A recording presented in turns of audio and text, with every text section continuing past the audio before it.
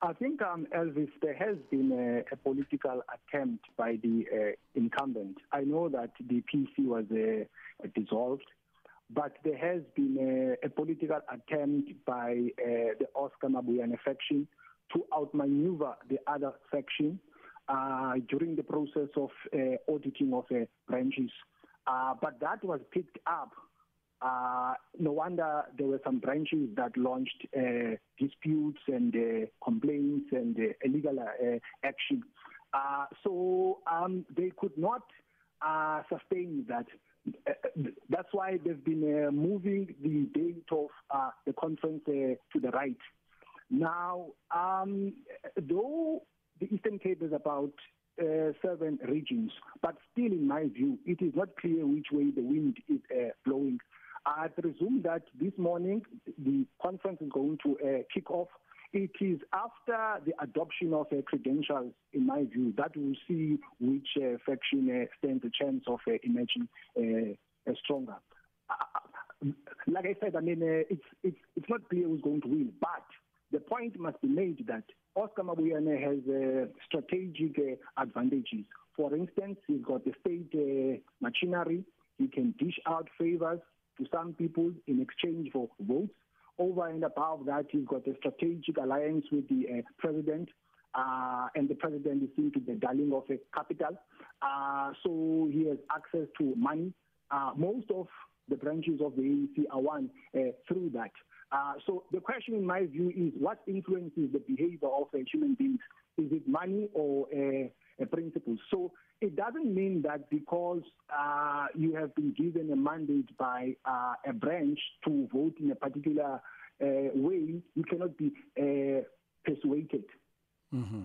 Now, there are still some risk of this conference going ahead because right now there's the ANC in the Eastern Cape says it will not allow any delegate who is not fully vaccinated to attend the 9th elective conference.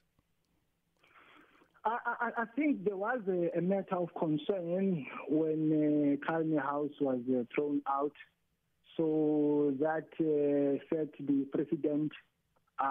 So now even the organizers of the conference, they are trying to follow suit. But that issue of vaccination, some people saw it as a political mechanism to eliminate other people. Now, let's talk about that race between Oscar Mabuyane and Babalo Madikizela. Is there a clear indication at this stage, Doctor, as to who is likely to emerge as the winner? Because Mabuyane is confident that he will retain his position. Yeah, so there are 3 political contenders. But I think the third one, we call him Mtungwa, I think he's going to withdraw at the 11th hour. I'm saying this because he has a strategic alliance with Andile Lungisa. So I think he's just creating confusion on purpose. So I think he's going to join forces with Madikizela. So the race is between 2 people, between Oscar and Madikizela. Like I said, I mean, it's not quite clear which way the wind is blowing, but I think Oscar, though, stands a better chance. How will the result or the results of this conference likely to have an impact on the party president, Cyril Ramaphosa, in the national conference in December, you think? This conference is a geopolitical battleground because if Oscar wins, it will boost the campaign of the president to come back for a second term. But if Oscar loses, the president would have been dealt with a blow. So it's a do or die.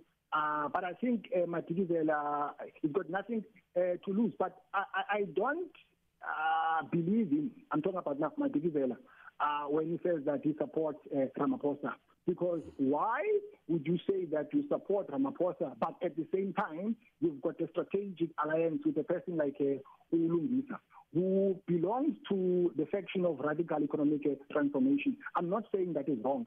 I'm just saying that I just think that there's more to what he says than meets the eye.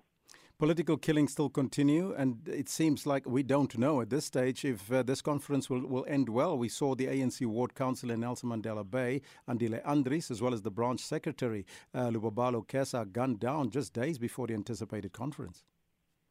Well, the African National Congress says that the political killings have nothing to do with the conference, but I take that with a pinch of salt, because we've seen operations of political killings which are meant to eliminate some people who are posing a threat to those who are holding on to power. Normally, these political killings have to do with access to political power, because if you have access to political power, then you have access to economic resources.